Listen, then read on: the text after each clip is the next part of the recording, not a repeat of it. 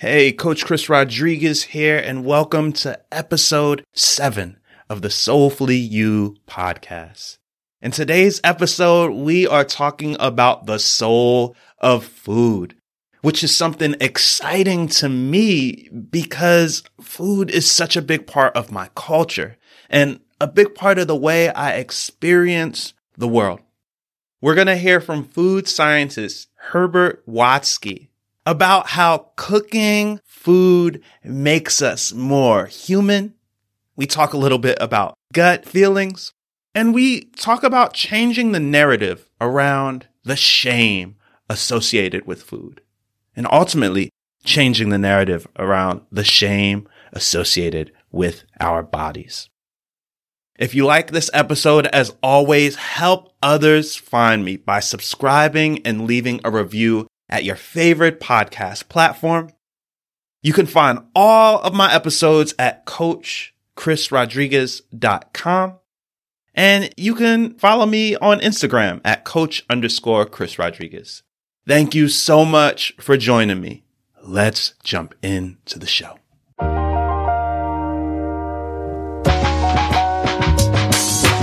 Hey, friend. Welcome to the Soulfully You podcast with Coach Chris Rodriguez. I'm a movement and mindset coach, and I believe in a deeper way of living, a more soulful way of being. Join me each week for conversations about how to put a little more soul into our work, our relationships, and our everyday lives.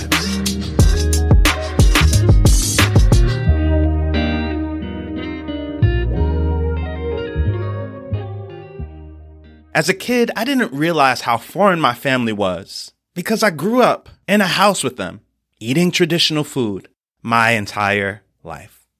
But it was one day when one of my friends from church came over the house. We were outside playing, and my Aunt Zette, an elder Jamaican woman, fixed lunch and asked us if we wanted some. Now, we had been outside playing all day, so of course we wanted some lunch, and she made a traditional chicken stew. Me and my brother, we loved it. We ate it all the time. And she served us up a bowl. And when my friend got his bowl, his eyes opened real big, and he didn't want to eat it. You see, my friend got the secret ingredient that made this stew so good. He got a chicken foot in his bowl. I had eaten this stew my entire life, and never once did me or my brother get the chicken foot in our bowl. So we were horrified. And when we got back to church, my friend begins to tell all of our friends how he came to my house and my aunt gave him a chicken foot. We were so embarrassed. And I would have situations like this constantly as a kid where I was embarrassed about my culture. As I got older, I began to have a love for it and just an appreciation for the food, for the traditions, and for the ways that my family loved me through a meal. Whether you grew up in a foreign family like mine or not, we all have a relationship with food. What's your relationship with food? How has that relationship changed during COVID? How do you cope? How do you self-soothe? Our relationship with food points us to our relationship with our gut. Here's a conversation with food scientist Herbert Watsky as he talks about our relationship with food, our gut, and our brain. So every one of you turns to the neighbor. Please turn your face to the neighbors. Please also on the balcony. Smile, open the mouth, smile friendly. Do you see any canine teeth? Count Dracula teeth in the mouth of your neighbors? Of course not, because our dental anatomy is actually made not for tearing down raw meat from bones or chewing fibrous leaves for hours. It is made for a diet which is soft, mushy, which is reduced in fibers, which is very easily chewable and digestible. Sounds like fast food, doesn't it? It's for cooked food. We carry in our face the proof that cooking, food transformation made us what we are. So I would suggest that we change how we classify ourselves. We talk about ourselves as omnivores. I would say we should call ourselves coctivores. From coccere, to cook. We are the animals who eat cooked food. No, better. To live of cooked food. So cooking is a very important technology. It's technology. I don't know how you feel, but I like to cook for entertainment. And you need some design to be successful. So cooking is a very important technology because it allowed us to acquire what brought you all here, the big brain. This wonderful cerebral cortex we have. Because brains are expensive. Those who have to pay tuition fees know. But it's also metabolically speaking expensive. You know, our brain is 2 to 3% of the body mass, but actually it uses 25% of the total energy we use. So it's very expensive. Where does the energy come from? Of course, from food. If you take raw food, we cannot release really the energy. So this ingenuity of our ancestors to invent this most marvelous technology, invisible, every one of us does it every day, so to speak, cooking made it possible that mutations, natural selections, our environment could develop us. So if we think about this unleashing human potential, which was possible by cooking and food, why do we talk so badly about food? Why is it always do and don'ts and it's good for you, it's not good for you? I think the good news for me would be if we could go back and talk about the unleashing, the continuation of the unleashing of the human potential. Now, cooking allowed also that we became a migrant species. We walked out 2 times of Africa. We populated all the ecologies. If you can cook, nothing can happen to you. Because whatever you find, you will try to transform it. This technology affected 2 organs, the brain and the gut. And the gut has a silent voice. It's going more for feelings. I use the euphemism digestive comfort. Actually, it's a digestive discomfort, which the gut is concerned with. If you get a stomach ache, if you get a little bit bloated, was not the right food, was not the right cooking manipulation, or maybe other things went wrong. So my story is a tale of 2 brains because it might surprise you. Our gut has a full-fledged brain. All the managers in the room say, you don't tell me something new because we know gut feeling. This is what we are using. And actually use it. And it's actually useful because the gut is connected to our emotional limbic system. So they do speak with each other and make decisions. As I listen to this talk, I'm reminded that there is a story to food. Think about your traditions. What do you eat every Thanksgiving? What's the thing that you bring to every party? If you're not a foreigner, think about the foreign friends that you have. You go to any Puerto Rican house, any Jamaican house, any Haitian house, any Indian house. Those houses are going to all smell the same. Why? Because they're using those same spices. And where did those spices come from? Where do you get those spices? Where do you get those flavors? They came from a place. And those spices remind you of that place. When you're in a foreigner's house, what do you receive? A special cup of coffee, a masala chai, a meal. In my family, food was a way to tell someone that you love them. When you go to grandma's house and you taste the food and it doesn't taste like anything you've ever tasted anywhere else, what do you ask? What's the secret ingredient? It's love. In my house, those childhood traditions have continued. My wife's a nurse and is working on her doctorate. So I do 99% of the cooking, and I absolutely love it. All of my friends know that anytime we take a trip anywhere, I'm going to be the one that makes sure that breakfast is taken care of. When friends and family come to visit me in my home, they know that they're going to be woken up with a cup of coffee, a big breakfast, and that I'm going to make a special dinner. I'm basically a hobbit. But I can't act like my romanticized relationship with food is the experience of everyone. The reality is that many of us have a broken relationship with food. Maybe you grew up in a big family and experienced food insecurity as a child.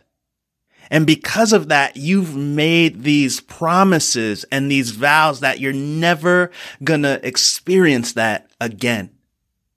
Maybe you're a parent who remembers what it's like starting to have kids and things just getting more and more expensive, and you struggled to put food on the table for your family. Or maybe you were subject to the unrealistic beauty standards of society that tells you have to eat a certain way, look a certain way, and be a certain way, causing you to withhold certain things from yourself, not eating enough, or experiencing shame around food. If I'm honest, I too have a broken relationship with food. As an Afro-Latino man, I have watched so many men in my life die from issues related to heart attacks, heart disease, or cancer in the gut. As I age, I am hyper aware that my Afro-Latino body statistically is at risk for all of the major chronic diseases. But our broken relationship with food actually points to a bigger problem. Our broken relationship with ourselves. How often do you notice how you feel after you eat, when you haven't eaten, or just how you feel in general? Our mood and our emotions, we call those feelings. And my girl Brene Brown says it best. We call them feelings because we feel them in our bodies. Let's break that down. There's a part of our brain called the amygdala, and that part of our brain is responsible for our fight, flight, and freeze responses. That's because it attaches the brainstem to the spinal cord.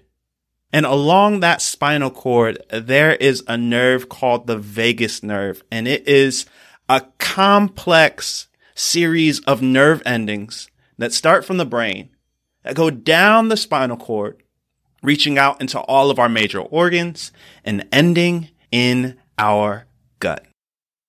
What my somatic teacher, Resmaa Menakem, calls it is the soul nerve, because it's responsible for gut feelings. Now, there's been a lot of talk lately around not trusting your feelings and not living by feelings. And facts don't care about feelings. But I would like to challenge that, because there's something that happens in our decision making, in our experiences, in our encounters that gives us the sense of pause or caution within ourselves. Whether the danger is real or not, that pause helps us to say, hey, maybe this is something I need to stop and think about.